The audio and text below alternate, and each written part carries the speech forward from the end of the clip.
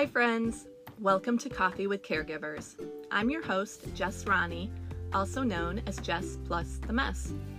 I'm an author, speaker, and founder of the Lucas Project, a nonprofit dedicated to bringing recognition, resources, and respite to special needs families.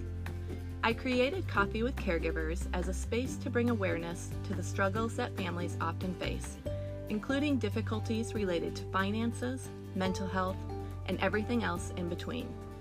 It is my belief that stories can change the world, and through conversations with caregivers, I hope to provide awareness which will lead to compassion and resources. Thanks for joining me today, but first a word from our sponsors.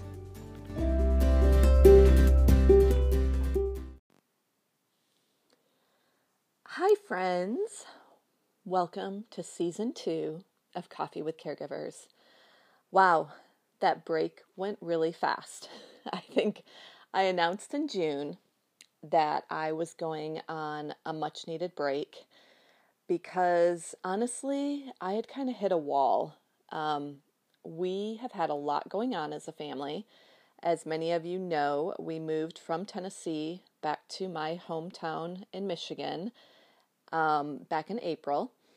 I moved with Lucas and Mabel. Mabel was 14, still is 14, and she wanted to get enrolled in the local school here so that she could have an opportunity to make some friends before actually going into high school, which started today. And we wanted to get Luke enrolled in his local school because his school district here in Michigan offered summer school, which was and is a huge, huge, huge perk in our life. Anybody with a child on the spectrum or a child with special needs knows how important routine and rhythms are for these kids and for us as their caregivers in order to maintain our sanity, because our situation when Luke is not in school, he hollers most of the day, go to school, go to school, go to school, and then can't understand why he can't just go to school because that's what he wants. So he had summer school. It was wonderful. And I just thought it might be kind of fun to get you guys all caught up on what's been going on in our life over the summer, what we have planned for Coffee with Caregivers coming up, what we have planned for the Lucas Project, the nonprofit that I started, and just chat a little bit about life in general. So I'm glad to be doing this again. I'm glad to be welcoming you back into my life, and welcoming all these caregivers around the world that I've had the opportunity to interview and chat about our stories. And I'm just a huge believer that stories draw us together as a human race. And the more we can connect to one another's stories, the more we can build empathy and begin to see ourselves through other people and the lens that they project to the world. So here's my story for the past couple of months. Like I mentioned, we have had a crazy couple of months. We are living in a temporary home right now. The housing market was absolutely bonkers in Michigan. We were not able to find a rental property that could fit our crew. Currently, we have 6 kids and the 2 adults. We left our 2 big boys in Tennessee to go to college. They are living in the dorms at their college, and they are rooming together. That was not planned necessarily. They each kind of wanted to have a different roommate other than the brother they had roomed with for the past 10 years. But the college put them together, and we said, this might not be a horrible thing because you guys know each other. You're comfortable with each other. It could be way worse. So they settled in there, and we frantically looked for a rental property. We could not find anything, nothing. So we landed on, and this is going to be super vulnerable and honest, we are temporarily living in a double wide with 4 bedrooms, and it's intense. It's really intense with 6 kids and autism. There are days we wonder if Luke is going to break down his wall because there are days he gets upset. And when he gets upset, he bangs really hard against his wall. And nothing against double wides. I lived in a double wide as my first house with my first husband, Jason. But a double wide with 6 kids and autism is an intense experience, a very humbling experience. And we are living here for a few more months while we finish our house build, which is right down the road. It's not too far. And that's been a process because we are now to the point where my husband, Ryan, is taking over. The roof is on, the framing is finished, and now Ryan is going in as the electrician, and then we still have plumbing and HVAC and drywall, and then Ryan will take over after drywall. He's doing all of the finishing work. So that's going to be his full-time job for a few months, and I don't know how many of you are aware of this. He used to flip houses for a living, so this is in his wheelhouse. And then when our house is complete and we move in, he is actually switching over to a new position as a home inspector. He worked on classes for that while we were in lockdown, and that is where he's headed because he's aging and flipping houses all by himself is becoming very taxing on his body. So we moved in April. I did with Mabel and Luke. Luke loved his school, such a blessing. He fit right in, loves his teacher, loves his friends. Mabel made friends immediately. And then the rest of the family followed the end of May after the rest of the kids finished up school in Tennessee. And then we made numerous trips back and forth to Tennessee, probably 4 or 5 to get all of our crap. We have so much crap that I don't even know why we have so much stuff, but we do. And that's just life. And then June 15th, I launched my second book, Blended with Grit and Grace. And then about 2 weeks after that, I believe it was, I might have my dates wrong, I signed a contract for a third book, which is due February 2022. And I've written a considerable amount of this book, but it's not there yet. It's getting there.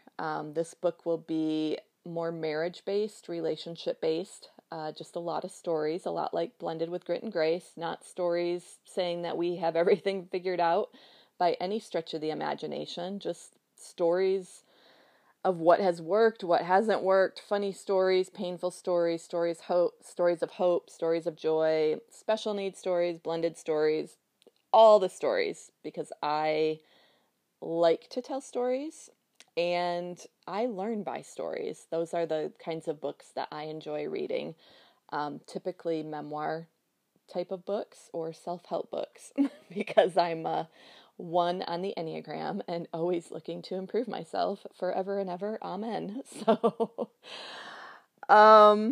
what else have we got going on? We are wrapping up the filming for the documentary, the Unseen documentary that the Lucas Project is helping to create. The filmmakers are coming in September for a weekend. They are in Nashville, and they are coming to Michigan for a weekend to wrap up the filming.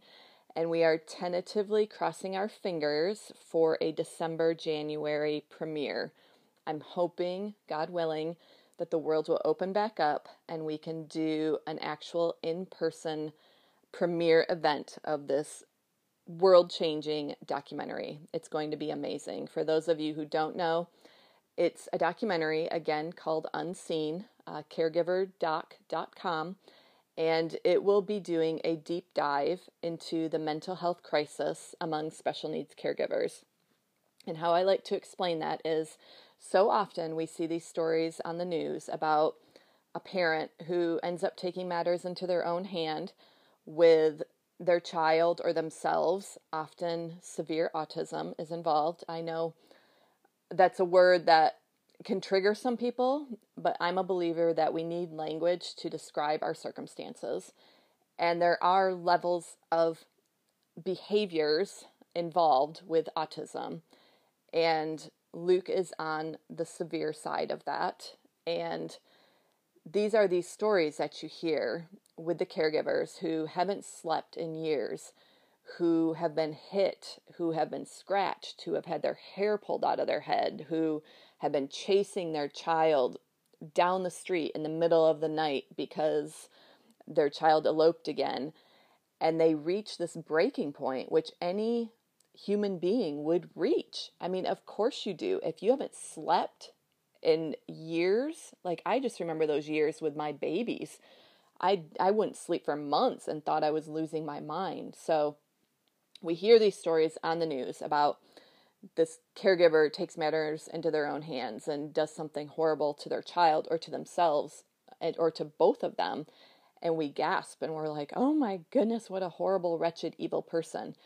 Yes, not condoning the actions at all over here. Disclaimer, putting that out there. However, if you put yourself in that caregiver's position and you have been living in fight or flight, PTSD world, stress-induced, anxiety-induced, panic attacks, one after another, not sleeping world for years, your mental health would not be real great either. So that's what this documentary is hoping to expose a little bit and then offer resources and suggestions for how society as a whole can start to support these families and come around these families and give them a hand in doing this very difficult, isolating, exhausting life of theirs.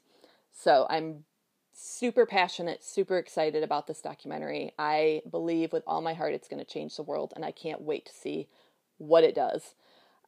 We also revealed our new website over at thelucasproject.org.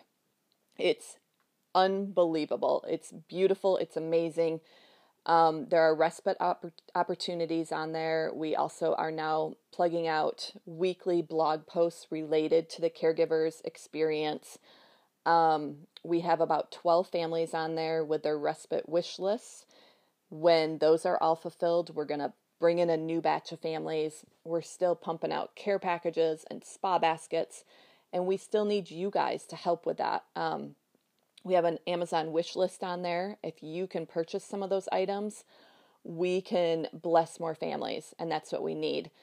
We also sent out just today, very excited about this, our first respite grant to a deserving community in Victoria, Texas. Can't wait to see what they do with that money.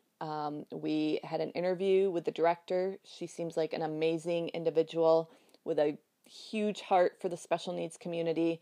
We can't wait to see what she does in her community. I think that about covers professionally what I have going on in terms of the move to Michigan. I've had a lot of people say, has that been good? And 150% yes, it has been really good for my soul. I am from here. My friends are here. My family's here. I was desperate for community, I think, looking back. And I know part of that was, going through a global pandemic in a new town, a new environment in Tennessee. But moving back here and just seeing the kids interact with the grandparents and the cousins and having grandparents to call and say, hey, we can't bring this child to this event at school. Is there any way that you can step in and fill this void? Or this child needs to be at practice, but we don't know how to be home when Luke gets off the bus and at this practice at the same time. Can you step in and take care of this? It's been wonderful to have people like that.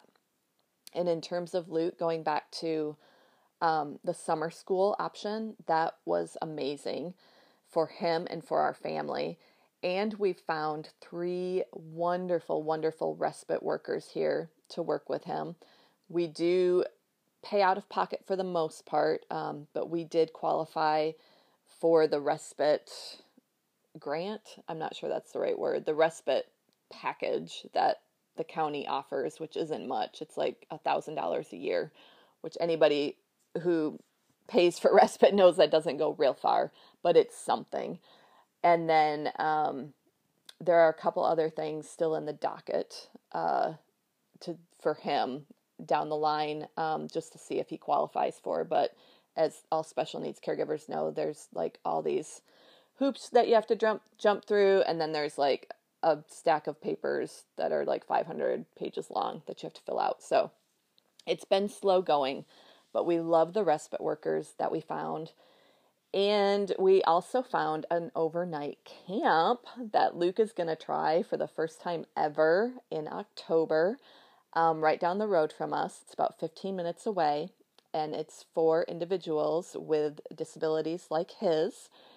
And I don't know that he's ever spent the night anywhere, so I'm not sure how this is going to go, but we bought a little privacy pop tent that is easy to transfer from place to place, and we're going to kind of set this up over his bed at camp and hope that it kind of gives him the feeling of his safety bed here at home.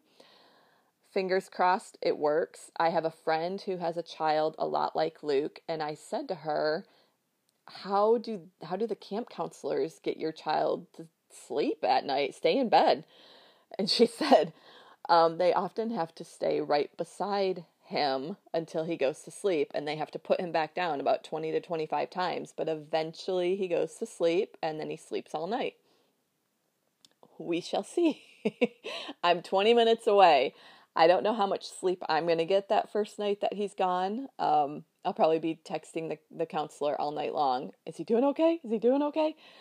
But I'm really excited for Luke to expand his horizons a little bit. And I'm also really excited for our family to potentially have an occasional weekend at home without special needs being also involved. Not that we don't love Lucas with everything within us, but special needs adds another layer of stuff. And it's difficult to do things as a family in our situation with Lucas because he's often hesitant to do things and just wants to participate in what he feels like is his norm. So I will keep you all updated as to how that transpires. And speaking of Luke, he has adjusted absolutely beautiful. First day of school, he was a little bit nervous and kind of looked up at his bus and went up very tentatively up the steps. But then we got a wonderful report, and now every day he wakes up, go to school.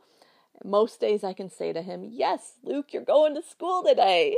But once in a while, when he's not in summer school or there's a weekend, I have to say, no, Luke, no school.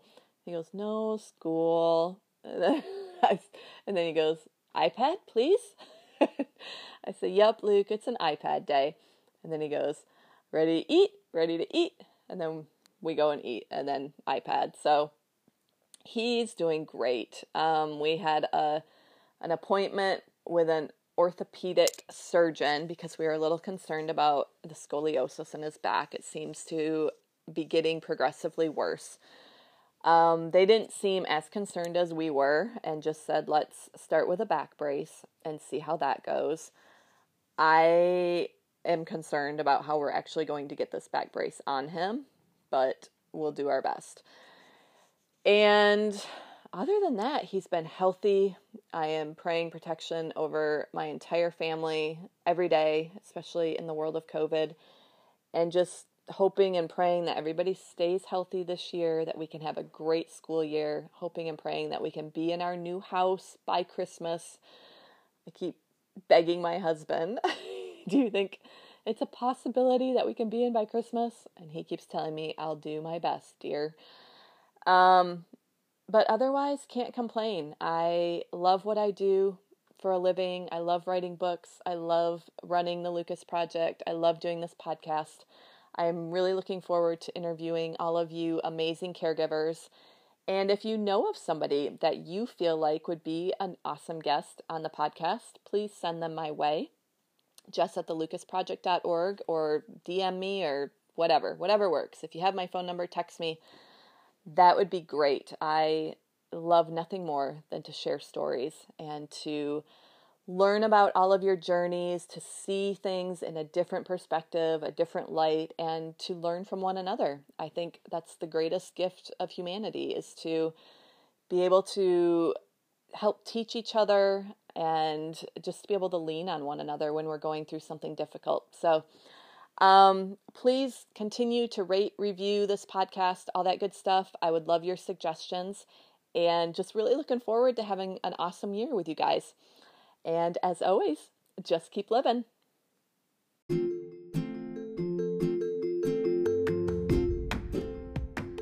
Thanks for listening today.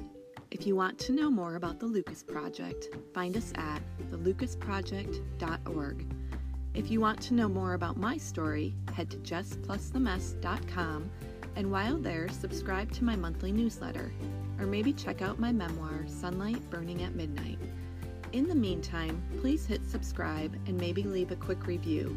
These are so important in the podcast world as they help us gain traction and recognition, which translates into helping more caregivers. And until our next conversation, let's do what we do best. Just keep living.